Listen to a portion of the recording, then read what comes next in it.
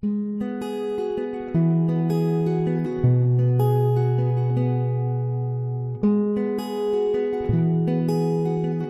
Hope Church.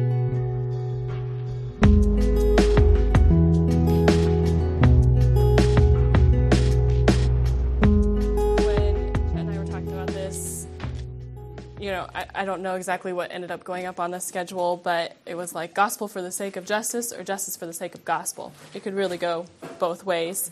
They really just kind of need to go hand in hand. So when I'm just going to talk about like why we do that and really consider the reason behind the importance of seeking justice. And Rachel's here with me because we're going to read a lot of scriptures, because really the scriptures speak for themselves when it comes to this. And I'll just kind of do a little bit of explaining around that. But so the first reason why we seek justice is because God commands us to, simply a fact of obedience. And the scriptures speak really clearly about this. I've chosen some scriptures, but there's countless other scriptures. And some of these maybe sound familiar. They've been used many times in this context. And I've tried to pick kind of from both the Old Testament and the New Testament for a lot of these things, so that we realize it's something that's about the whole character of God, not just something that we see in the New Testament or not just something that we see in the Old Testament. So the first verse we're going to read is Isaiah 1:17, and Rachel's going to read that. Learn to do right, seek justice, encourage the oppressed, defend the cause of the fatherless, and plead the case of the widow. This is Zechariah 7:9. This is what the Lord Almighty says.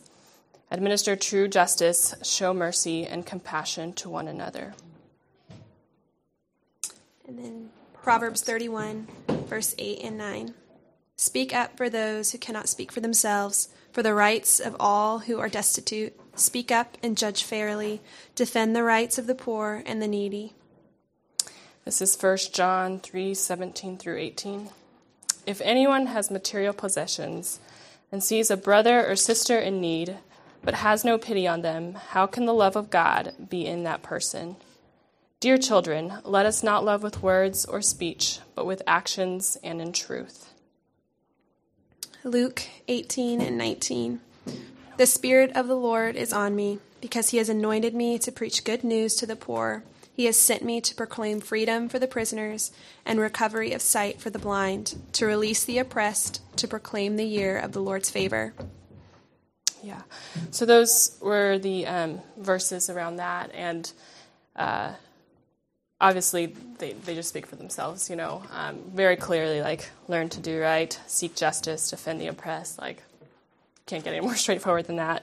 And then the second reason why we seek justice is because every day we're becoming more like Christ, and Christ and God's character is to be just. And so, we see countless examples of that in Jesus. When we look at Jesus' ministry, we see that, the biggest thing that he does is obviously forgive sins, and no one can forgive sins but God, but he also is concerned about the physical of the people that he's interacting with, and he's, reaching out to the people, the sick and the blind, and healing them, and he's feeding people, and he's reaching to the outcast, the Samaritan woman, and things like that. So if we're to become more like Christ every day, we're to be doing these things too.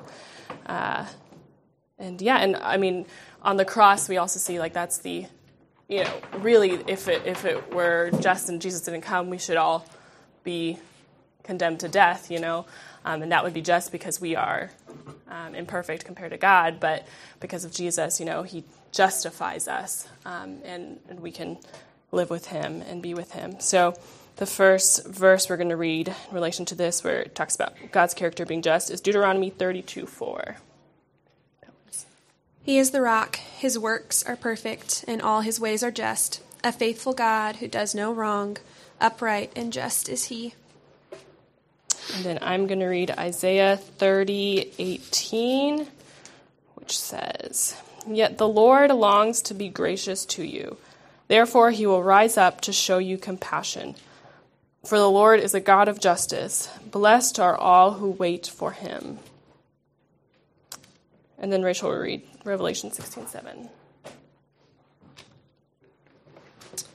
I heard the altar respond, "Yes, Lord God Almighty, true and just are your judgments." Yeah. And I also kind of wanted to say, like, I think for a lot of us, seeking justice can kind of be second nature, something that we don't really think about. And even when I was preparing for something like this, like, I think I was like, why do I do that, And so just kind of being mindful, again, of why we're doing these things, and that's why we're going through this. But the third thing is for the sake of the whole gospel, and that's where the gospel for the sake of justice or justice for the sake of gospel comes in.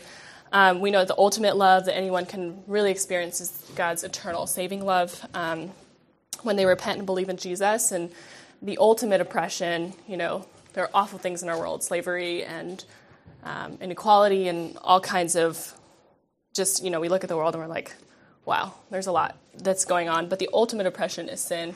And we are all under that too, even if we feel like we're in a privileged place. And so reaching people with that is so, so important. And only through Jesus will the oppressed really be set free. So we have to do those things together, the physical and preaching the gospel in word too. So the first verse to back that up is 1 Peter 2:9. I'm just going to read that. But you are a chosen people, a royal priesthood, a holy nation, a people belonging to God, that you may declare the praises of him who called you out of darkness into his wonderful light. Then Mark 1:15. The time has come, he said, the kingdom of God has come near. Repent and believe the good news. And then Matthew 28:18 through 20. Then Jesus said to them, and he said, all authority in heaven and on earth has been given to me.